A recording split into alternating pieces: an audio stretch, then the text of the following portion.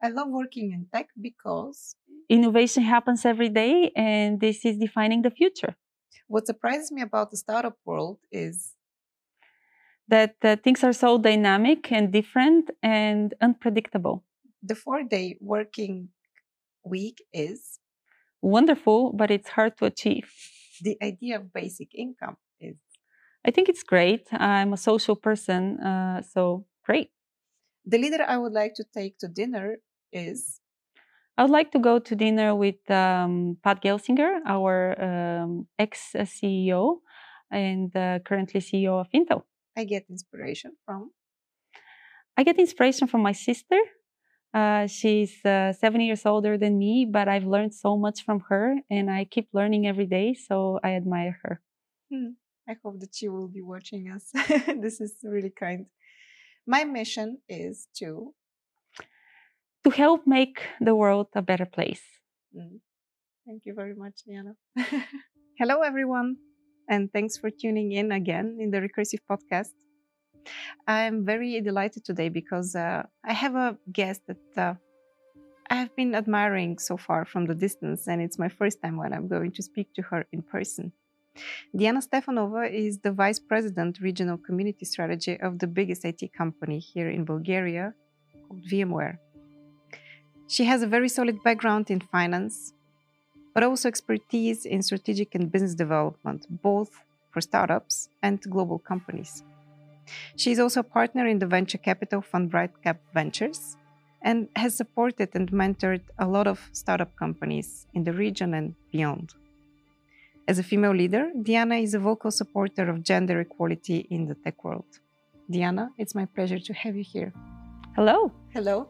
Great to be here. My first question will bring you a bit back in time when you were just starting your career. I read in an interview that technology chose you. You chose finance. And in this sense, I wanted to ask you, how did this fate happen to you? And do you think that in a way your background in finance and your background in math helps you now be a better leader in the technology sector? Absolutely. I think ever since I was little, I was really good at math. And I often talk about this, technology chose me, I chose finance, because I think it could possibly help young girls make the right choices at the early age.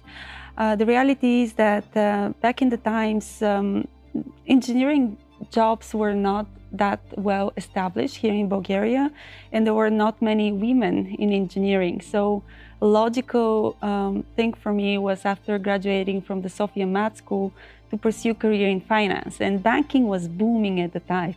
So I really pursued that path. And I have to say, I was really good at finance. I'm good at numbers. So anyone that's good at numbers, of course, will be good at finance. But the reality is that when I started my career in US, I started in technology startups. And I really deep dived into the technology field from the first days of my career.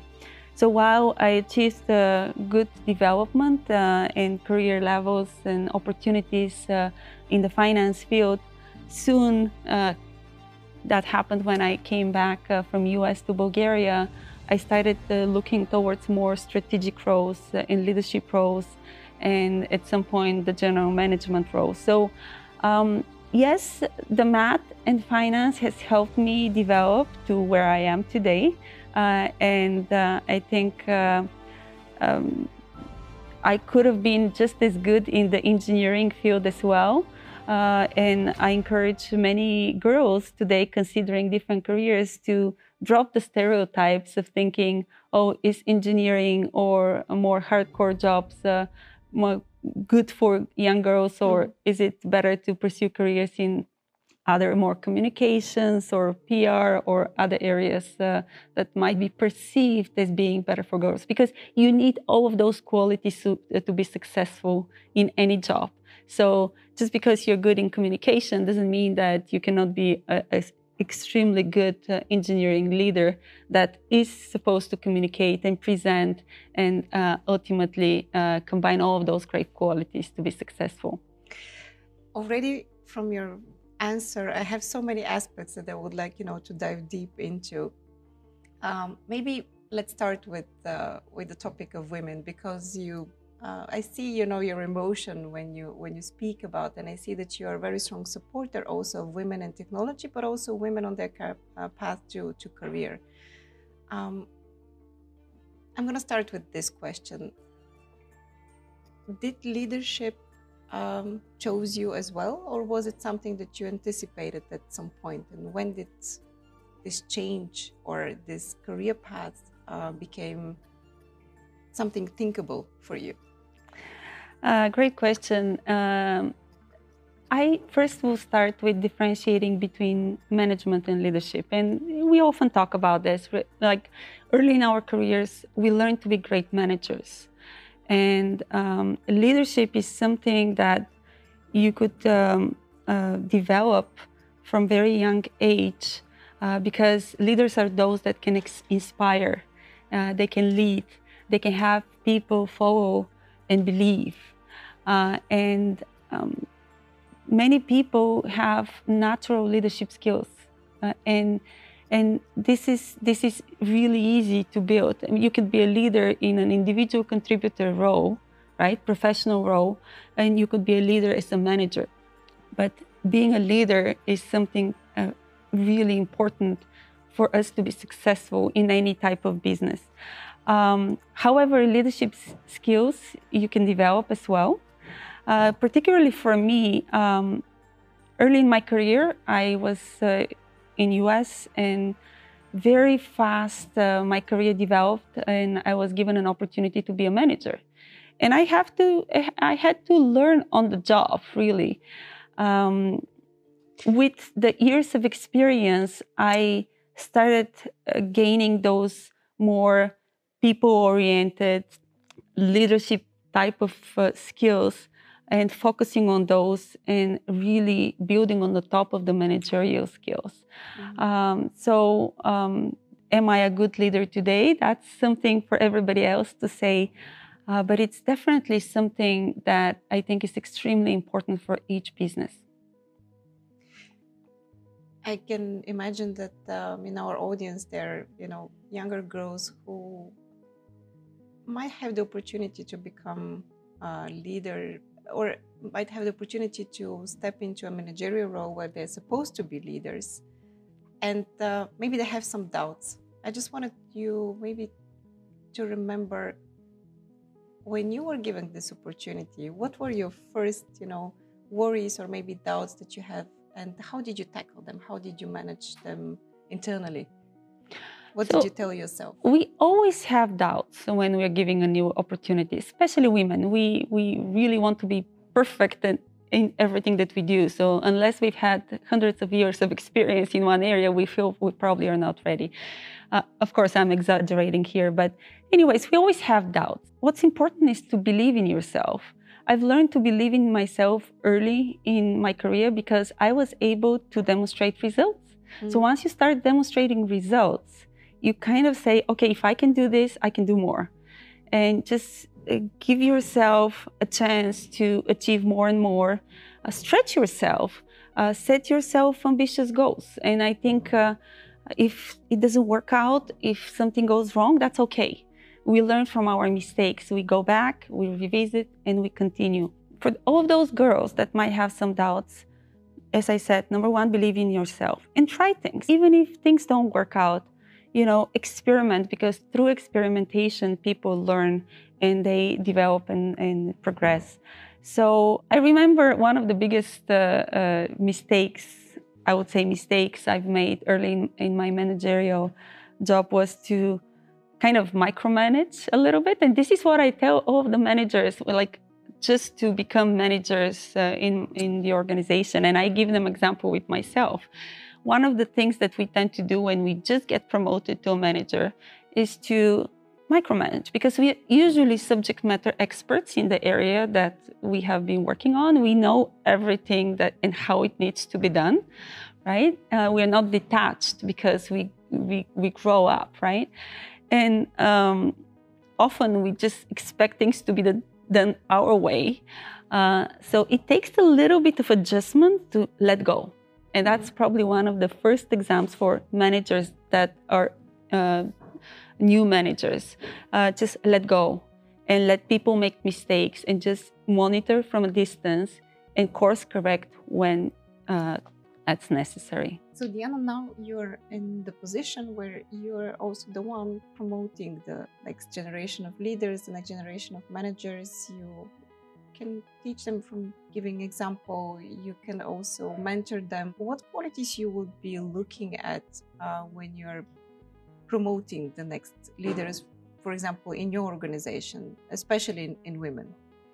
How do you recognize them? So whether women or not, I guess we look for the same type of qualities anyways. So definitely we are not going to be looking for somebody that knows everything, right? Because all the information is available. So people can learn as long as they're eager to learn, as long as they would like to experiment, try new things, and work in very complex environments, because things are not simple. So people need to try new things and not be afraid to go into the unknown. So those are the type of qualities that I would definitely value big time when deciding on who to attract to our team or who to promote. I was thinking also something else because of your background in finance and math. Maybe this is my prejudice, but I imagine, people with a mindset like yours going or being able to go into details, seeing, the little mistakes, maybe being a bit too pedantic. I'm sorry if probably I'm totally wrong, but this is my, prejudice. I'm just speaking out loud.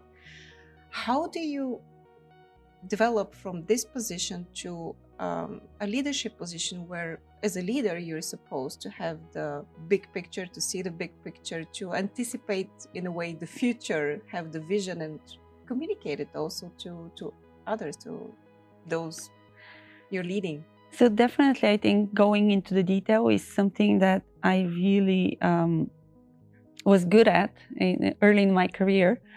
Over the years, with experimenting with different roles, I had to detach from the details. And that's why I gave you the example of the first several months of my managerial experience, where I really was into the details. And that detachment started happening, and I started learning how to monitor things. And with that, I started seeing the big picture. And when we speak about the big picture, depending on what level you are, your big picture is different. Like your first line manager, you see the big picture of your team. You're a director, you start seeing a whole department. You're moving towards the general management, you see multiple functions. And then there's no way you can go in all of the details. But you need to have the ability to pick the right context, switch context actually between meetings. I mean, you'll be surprised a single day of mine, every single meeting is a different context, right? And switch context and be able to understand what people are saying while not having all of the details. Ask for the details when that's necessary.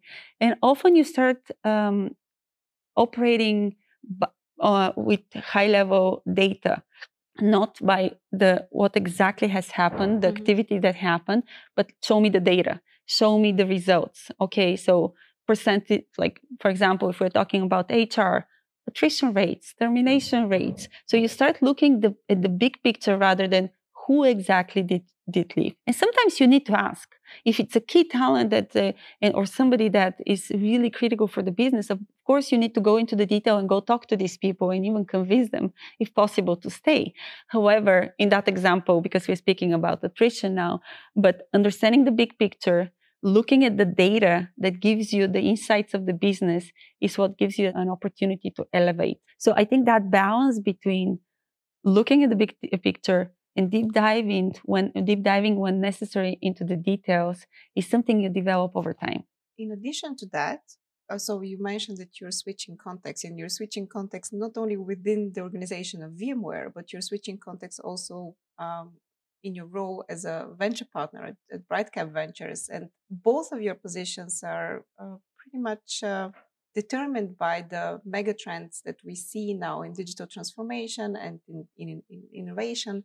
So in your role, you're in a way expected to anticipate the future, right? Where are we going to go to, and where is it worth to invest? Where is it also, both from corporate point of view, but also from a venture capital point of view? How do you perform this role? What is your secret? Well, I don't know whether there's a secret, but definitely, I think in both of my roles, we're looking towards the future. We're making decisions on where to invest, looking at VMware, which area to invest in, what's the future, is it IoT, is it blockchain, and cryptocurrency. That's not our business, of course, at VMware, but I'm just giving trends, quantum computing or anything that's coming our way. So monitoring what's happening on the market is extremely important in both of the jobs that I have. And the reality is that being part of such a big organization like VMware, you have a lot of insights, right? You have a lot of smart people that you work with.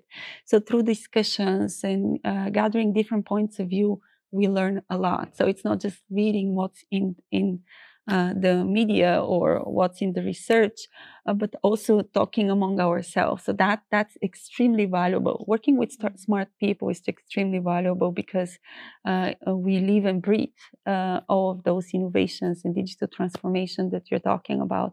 And then transferring that to the investment world, that same thing is happening, although at a bigger scale, because while at VMware we might be focusing on the digital transformation on the cloud field, here we're talking about, different consumer businesses and everything else. And that's what makes it interesting and challenging, because you sometimes go out of the context that you operate in every day and look for other things that could impact the way we think innovatively, creatively in the core business at VMware as well. So I think this is valuable experience, and as leaders, we need to understand all sides of the business.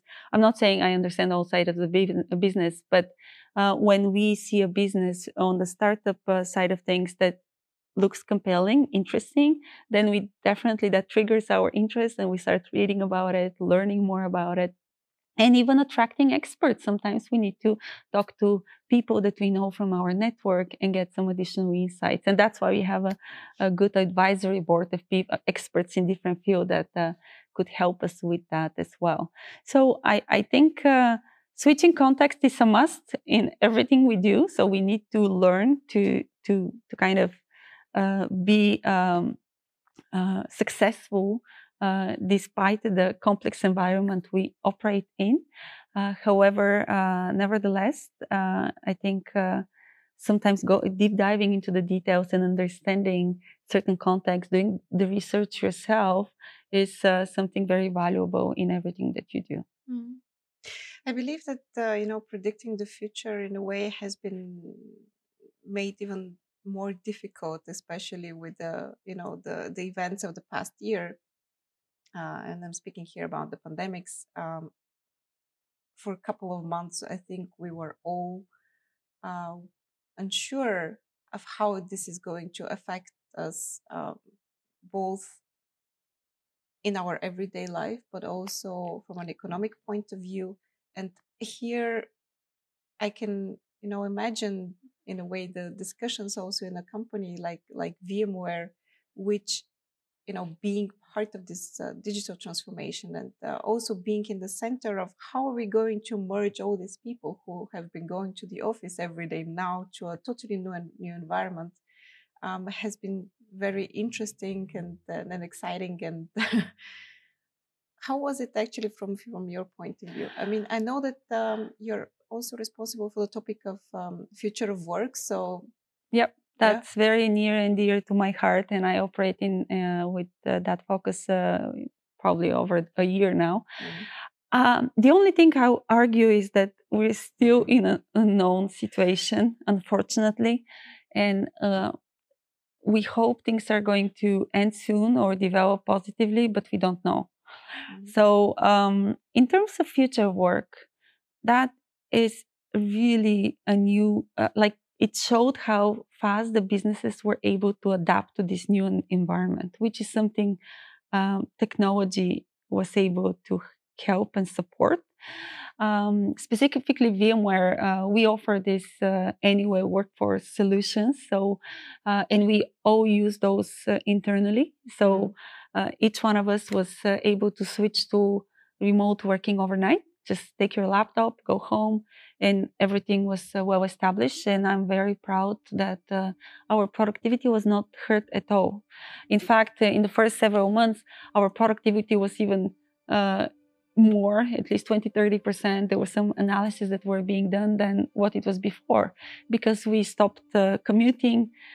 We we had time for the family, but also sometimes if you have to resolve something in the evening and take some time during the day to spend time with family, that balance actually worked very well. Now, there's some disadvantages, of course, because we are social human beings and we would like to connect with people, see people. So I do think that the future, when we speak about future work, is more hybrid. And we at VMware are going to give our employees choice and flexibility to decide where and how they would like to work. Because technology obviously offers us the freedom to work from anywhere.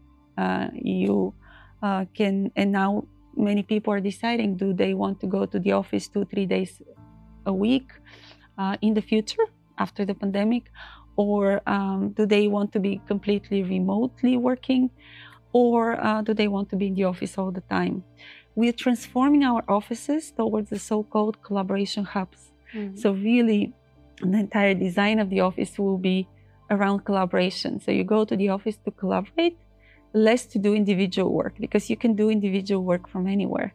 But when it comes to collaboration, you need to have the settings. And in the past, we only had conference rooms, but now we are redesigning even the working stations. So they're kind of clubbed together with a single monitor. So you see those new ways of new designs everywhere throughout the office.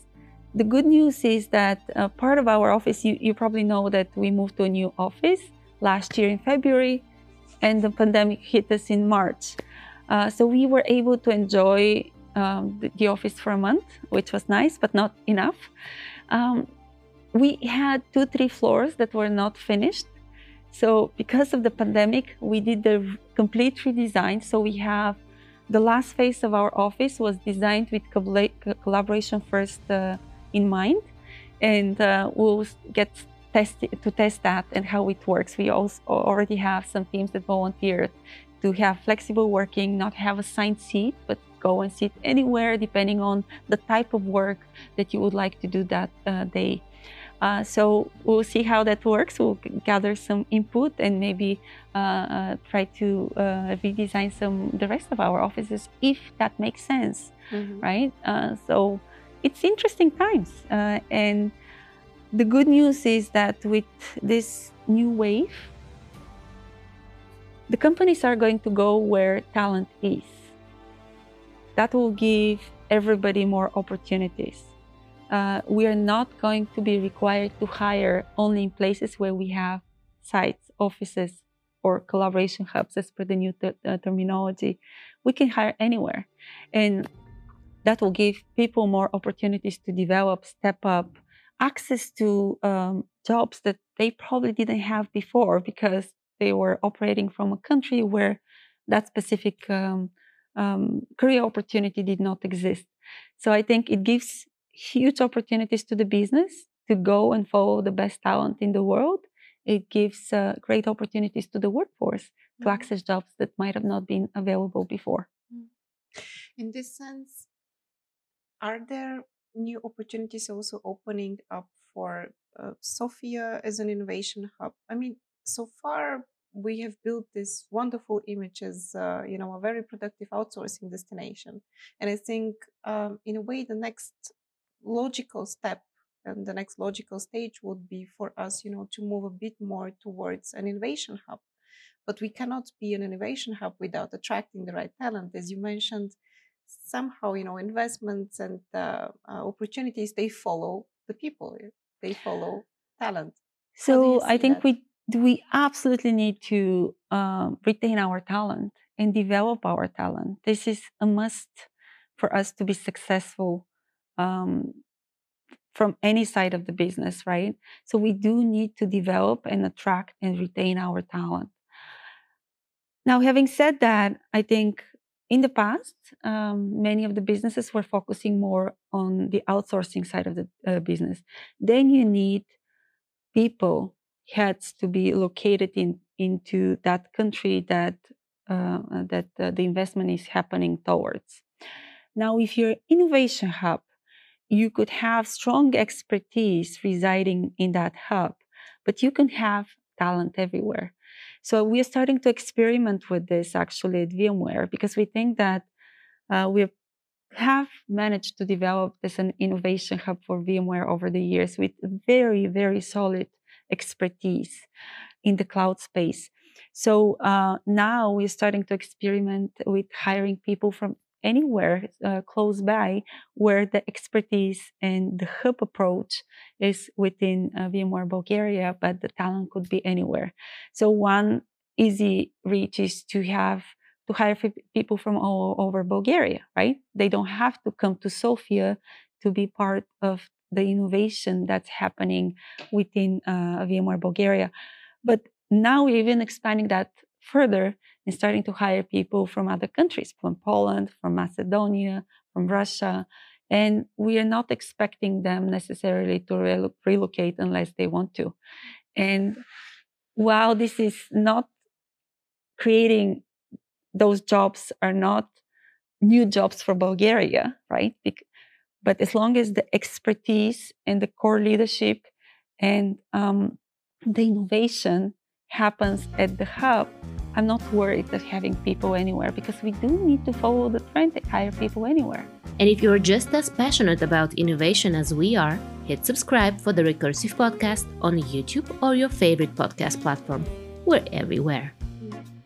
Do you see that also a thinkable way for startups? We know that, and you've been also to the Silicon Valley, you have this experience. I mean, you've seen innovation happening in different sizes of organizations. And in a startup, we often see this, or we imagine it like a hackathon, people working till late together, having pizza, drinking beer, something that wasn't really possible during the pandemics.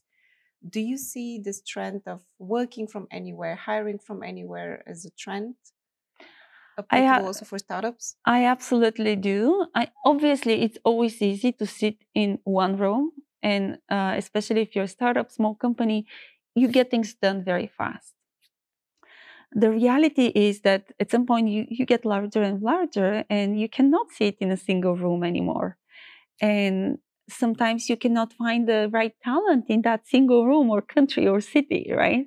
So if we want to attract top world talent, even in the startups, we need to start thinking of being very agile and working from anywhere.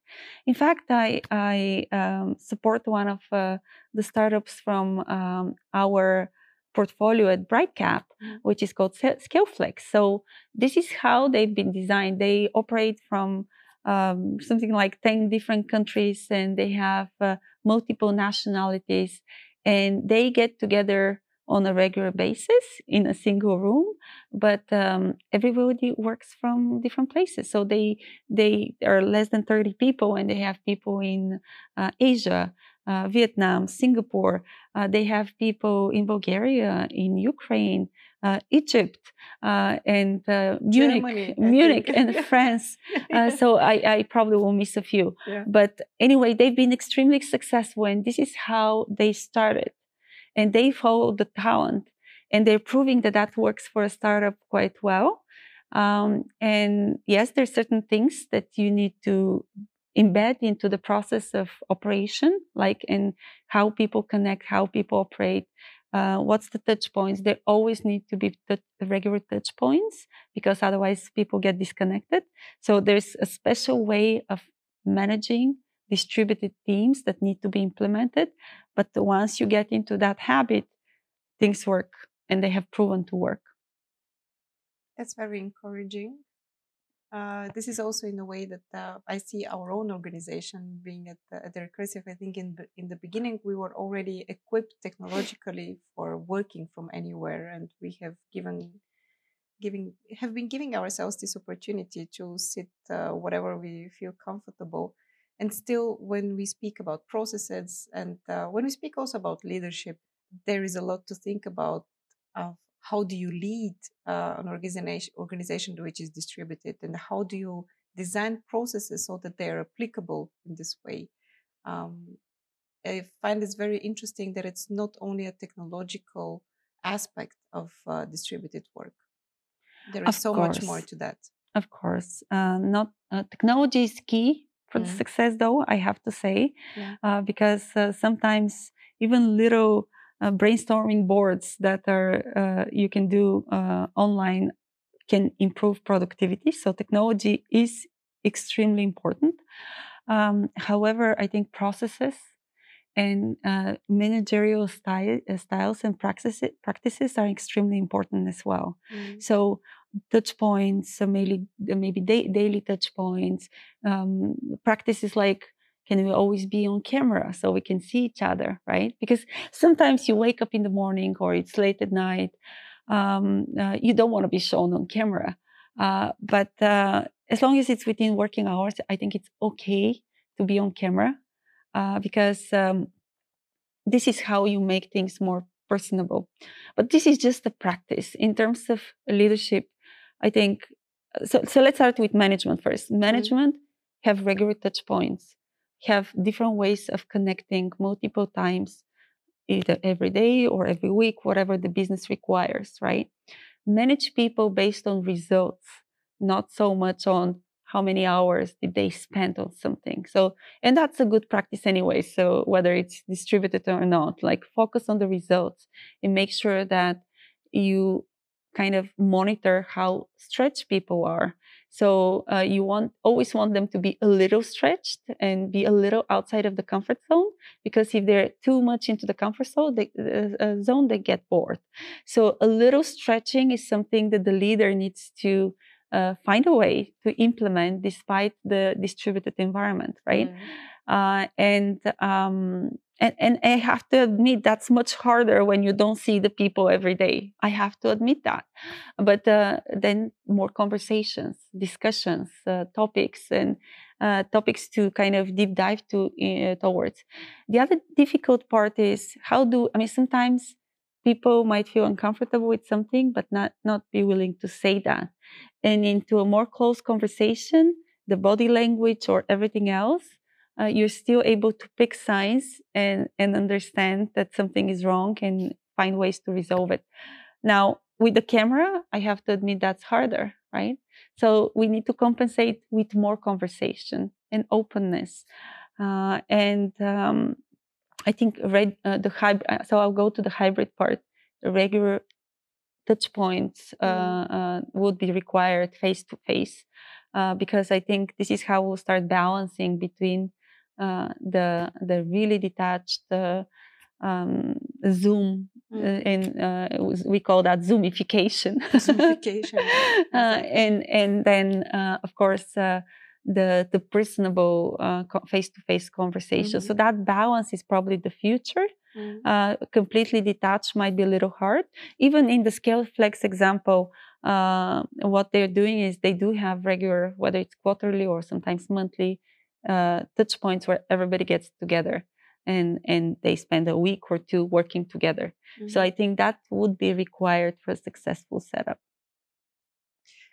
There is also, because you mentioned that in this Zoomificated way of working, we're losing, sometimes this personable touch in the conversations. And it's very interesting because yesterday I met Mr. Stefanova. I know that you know him too, and we were speaking about trust and how much more challenging it is for managers and also for leaders in this remote and distributed way of working to not only establish trust, but also to get a feeling, is there trust in my organization?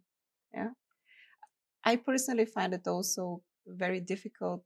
Maybe you can also give me a tip of how to deal with that. Sometimes I feel like I don't have enough empathy for everyone in the organization. I don't give them enough attention, and this is how I'm kind of in doubt that maybe the trust is not there. Do you get this feeling sometimes too? So it is definitely difficult to develop trust in an environment when you don't have direct interaction. I mean, even with direct interaction, developing trust takes years, right? So you need to be together in good and bad and support each other, and this is how trust is developed. I'm extremely fortunate that I've been able to work with many of my colleagues for many years, and I've been able to develop that trust. So even in a situation where there's remote working, we can quickly touch base on the phone, and even without the face video conversation, we can resolve things because we can speak directly. We can, make a compromise when we have to support each other and make the right decisions for the organization. I do have people that started working with me during the pandemic, and however, I talk to them on video every day.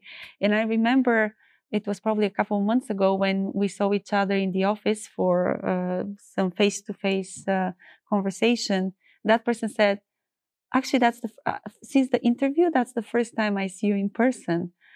And I didn't even realize that's the case, because for me, that person has worked for me like for over years, and the trust was there. So I was surprised because that person never let me down through that year. Every time I needed something, even a single email was enough to get that person going and get them to deliver.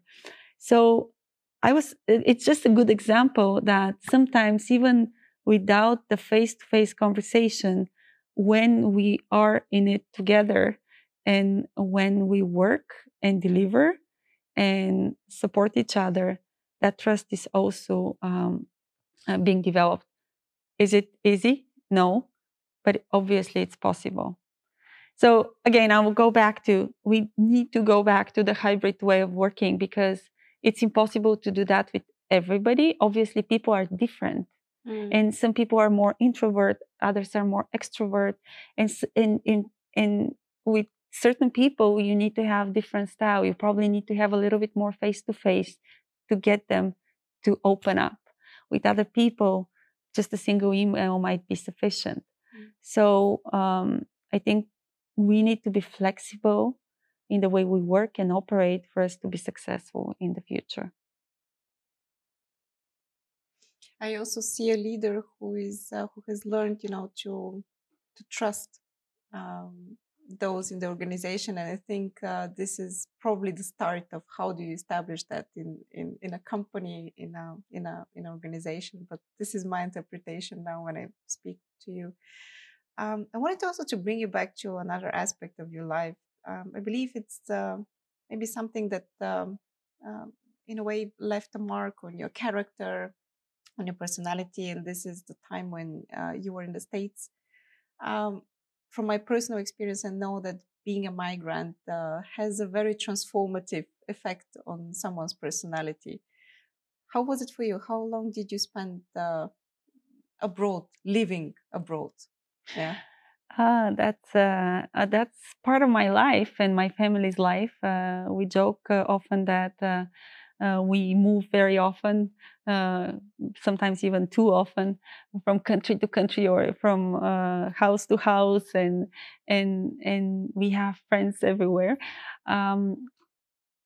After I graduated from university, me and my husband, we were given the opportunity to go and work in US, and we spent almost 7 years in US, which was a huge transformative experience, as you suggested. We started really, that was early in our career, so we had to start really from entry level and prove ourselves, right? I'm extremely happy that for those years I was able to not only prove myself, but quickly get managerial roles and get to leadership roles in the finance fields of the 2 startups that I worked for. I've learned a lot. I've learned a lot professionally, which I was eager to come and transfer here in Bulgaria because I felt that I can give a lot. And I learned a lot as a person, because culturally having to adapt to a whole new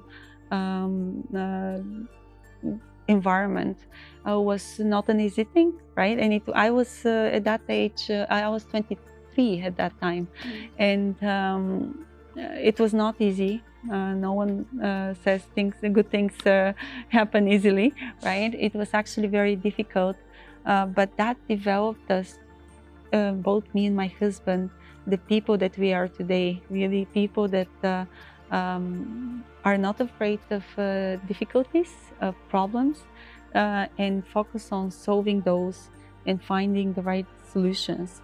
Not afraid to take risks as well, and be able to adapt. Adaptability is probably one of the qualities that I talk to my daughters about.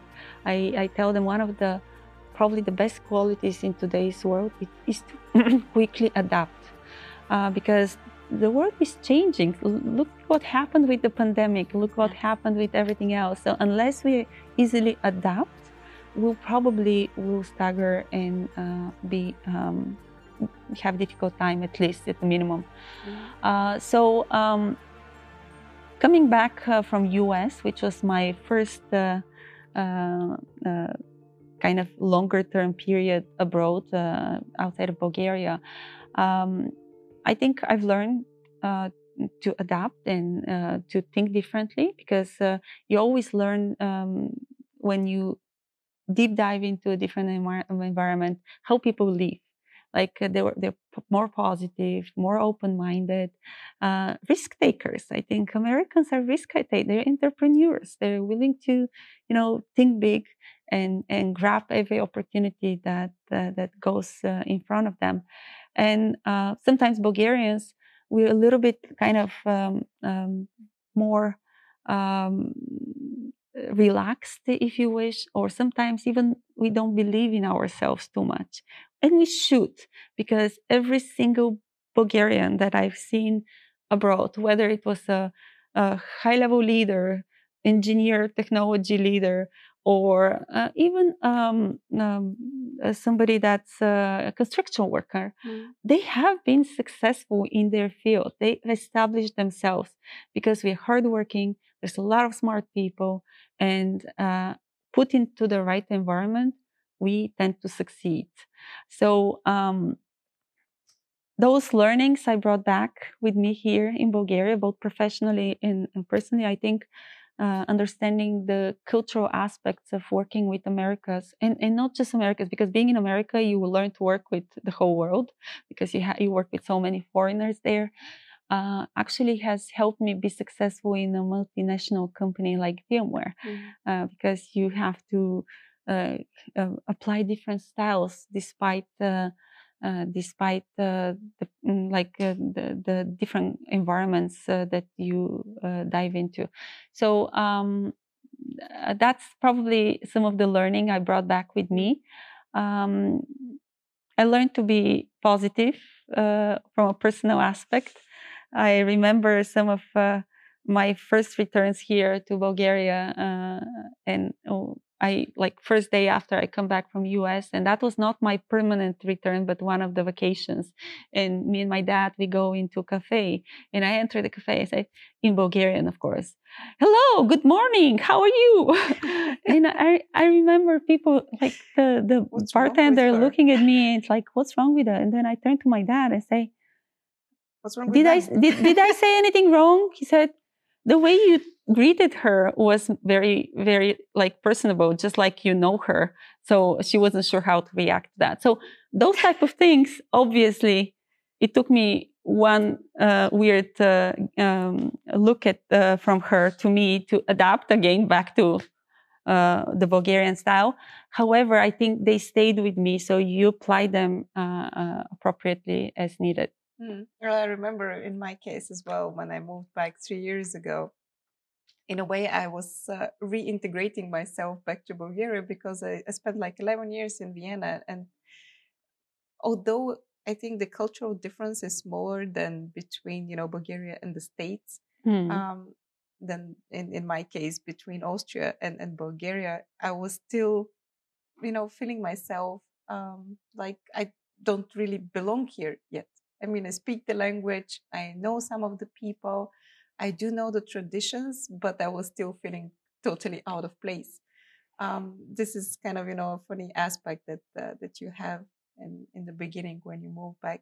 And I think another thing that struck me is when I announced my decision that I would like, to move back, the reaction was similar, to the woman in the cafe. They looked at me and what's wrong with her? Like, are you crazy? Was it like that for you as well? Yes, not with my family. My family was very supportive, and they said you're smart enough, you and your husband, to make the right choices here. So, and of course, we'll be more than happy to have you home, close to us. But in terms of whether that's the right thing professionally and personally, we'll let you make the decision. So my family was very supportive. But I did have a lot of friends, or not even close friends, but like more people that I know, they would look at me and said, "Okay, she probably failed, and that's why she's coming back." Or maybe she became criminal. I mean, Or maybe, well, maybe not that much, but but this is something also that I heard at some point. Yeah. So there was this debate: if you're coming back, maybe you failed. And for me, it was important that we come back because we succeeded. And I think we reached, of course, we could have developed even further. That was like 2004 when I came back, still early in my career, but at high levels. And we felt that that was just before Bulgaria went into EU, like become part of EU, and that opened a lot of opportunities. My husband started a business into investment in real estate and construction, architecture, and then me myself, I started with the company, one of the first companies in the IT industry, Scient, which we later sold to VMware. Those type of experiences, you probably cannot get that fast in US. I'm not undermining US. Of course, you could achieve a lot there, and people get a lot of chances. But the best place for you to be successful is always home. And I think if you get the experience and apply it here, and adjust it as per the local expectations and environment, then I think things work out the best. So yeah, there was some people wondering why did they come back, but now, so many years after, when I look back, I would say I think we made the right decision. And I think that's what matters. It's like 17 years ago that we came back from US. And later we went to Germany. So I'm not saying that people should not travel and experience new things and work in different environments. But if given an opportunity and for them to bring this back home, I think that always goes a long way. And what would you advise your daughters, for instance, staying here, traveling, gathering experience, also working for a corporate, working for a startup, because you know all the worlds, you have your own experience. How do you, what kind of tips do you give to them? So it's they have some way to go when they start thinking about career. Right now, my advices are around education, and I stress math heavily with them. And maybe that's why they say they hate math, but they're good at math. So, but I think math is important. So I try to pass this to them. In terms of education and in the context of Bulgaria internationally, they have their choices. They can, based on what they would like to become, they have their choices of studying in Bulgaria, in Europe, in US. And there's nothing better than having a choice. I think that's probably the most important thing, having that choice and picking the option that will best get you the career that you would like to develop towards. Now, my daughters already lived in Germany for many years, and they relocated back. So they are starting to feel the different environments and the change that comes with that, the adaptability side of things, and they know that whatever it takes, the world is global, so they will have options and they will try things. Now, if I was to advise them on startup versus corporate today, which I have not had that discussion with them yet, but if I was to advise them on this, that's a difficult one, to be honest. I think the classical way is probably start at a big corporation, learn the big corporation way of working, and then transfer that to a small startup. But there's many, so that's the classical way. But there's many examples of people that go directly into a startup and being just as successful. So I don't know whether there's a recipe. So people should just follow their their path. And if the path that they take originally is not giving them what they expect in terms of results, they can always change. Do you worry for them, or do you have experience with the glass ceiling for women in technology that we speak a lot about it nowadays? Do you still see it happening? Do you hope that for their generation this won't be an issue anymore? So the glass ceiling is something that I guess, especially when you start getting to higher levels, this is when you probably start experiencing, because there's less and less women at the high level, executive levels. And then you probably need to start adapting your style to from qualities that might have gotten you to that point to qualities that might get you further. I'll give you an example. I mean, generally, women are perceived as more caring, compassionate, which are wonderful qualities, because this is why women are able to, even on a video camera, they have the intuition to catch a problem and resolve it early in the process. And, this is stereotypes. So of course, people are different, but generally women are more compassionate, more caring. They're great communicators and they have great presentation skills. And that's why often they might go into a direction that is in a more supporting role. At the same time, those qualities are critical for a successful leadership roles at the top as well. But you would be expected to demonstrate some of the more manly qualities as stereotypes. Of course, I'm speaking like assertiveness and decisiveness, and sometimes to be a little too straight to get to your point. That assertiveness thing, usually women achieve it in a different way. So I wouldn't advise for women to change their style or not be authentic, because I think authenticity is one of the most important things. But just to adapt to the different environment. If you're in a room with men only, maybe you need to just adapt a little bit your style and still be unique, but get your point through if you have to. Because I've spoken to different forums, women in tech and women in business, and often women, specifically in tech, they say sometimes we are not heard because we're in a room full of men and their style is different, and our more delicate approach doesn't get through. Usually what I would say is, number one, be self-confident. You demonstrate that confidence. I mean, don't stay in the corner. Demonstrate the confidence. And sometimes it takes you to really push yourself.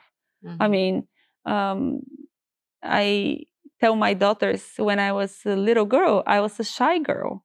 I was really, really shy. I would, when teachers get me to examine me, I would blush and be all red. But I was always best in the class, and I knew I'm good. And I said, I don't care whether I'm blushing or not. I'll say exactly what I have to say. And that taught me, while being shy, kind of in today's world, when I'm operating on a business level, when I walk in a room, when I don't know anyone, first I take a gasp, right? I am, I feel, first sense, I feel a little uncomfortable. But the second part, I'll go to that room and I'll introduce myself. And then I go and introduce myself, and people open up because they like confident people. So push yourself a little bit and demonstrate that confidence. What do you say? What do you tell yourself exactly in the second before you enter the room and, introduce yourself? Do you have some kind of mantra or, a secret sentence that you tell yourself? I can do it. Okay. I always say to myself, I can. By the way, I do some public speaking and speak in front of a lot of people. Before I go to the stage, I said, I'm good, I can do it. Mm-hmm. And I go. Mm-hmm. Because you have that moment of like, you stop breathing for a second. So breathe. Like some of the presentation skill training is like breathe, and just convince yourself this is your spot and you can do that. And then it takes just a few seconds and you're in the flow. You just convince yourself you can do it. And it's not easy. I know it's easy to say, but it's hard to do. But we should practice. Just because it didn't work out the first time, because sometimes we can look silly, right? I can do it, and then you stumble across. And that's okay, fall down, stand up, and continue. This can be also kind of, very charming to others, because everyone have their weaknesses. And sometimes I actually know that when people see my weaknesses, they kind of, feel closer to me. Yeah. This is also a way that I can be a leader, like, okay, you get up and then... yeah. People make mistakes and just admit it, hey. Exactly. And I think this is also very good quality and part of being authentic. There is so much more that I want to ask you, and I have the feeling that we can actually talk for long hours, but I will have to come to the final question. And the final question is a bit philosophical, but we ask it to all our guests because I believe that it reflects a certain mindset that we are trying to nurture here in our innovation community. And the question is, what do you want to be remembered for? I want to be remembered for a person that stay behind their words. So people say, I want to be remembered for that I'm a person that does what it says and says what it does. Oh, I love it. It's great. Thank you. In the next episode of the Recursive Podcast, Georgi meets the founder of the cybersecurity company Log Sentinel and an expert in e-governance, Božidar Božanov.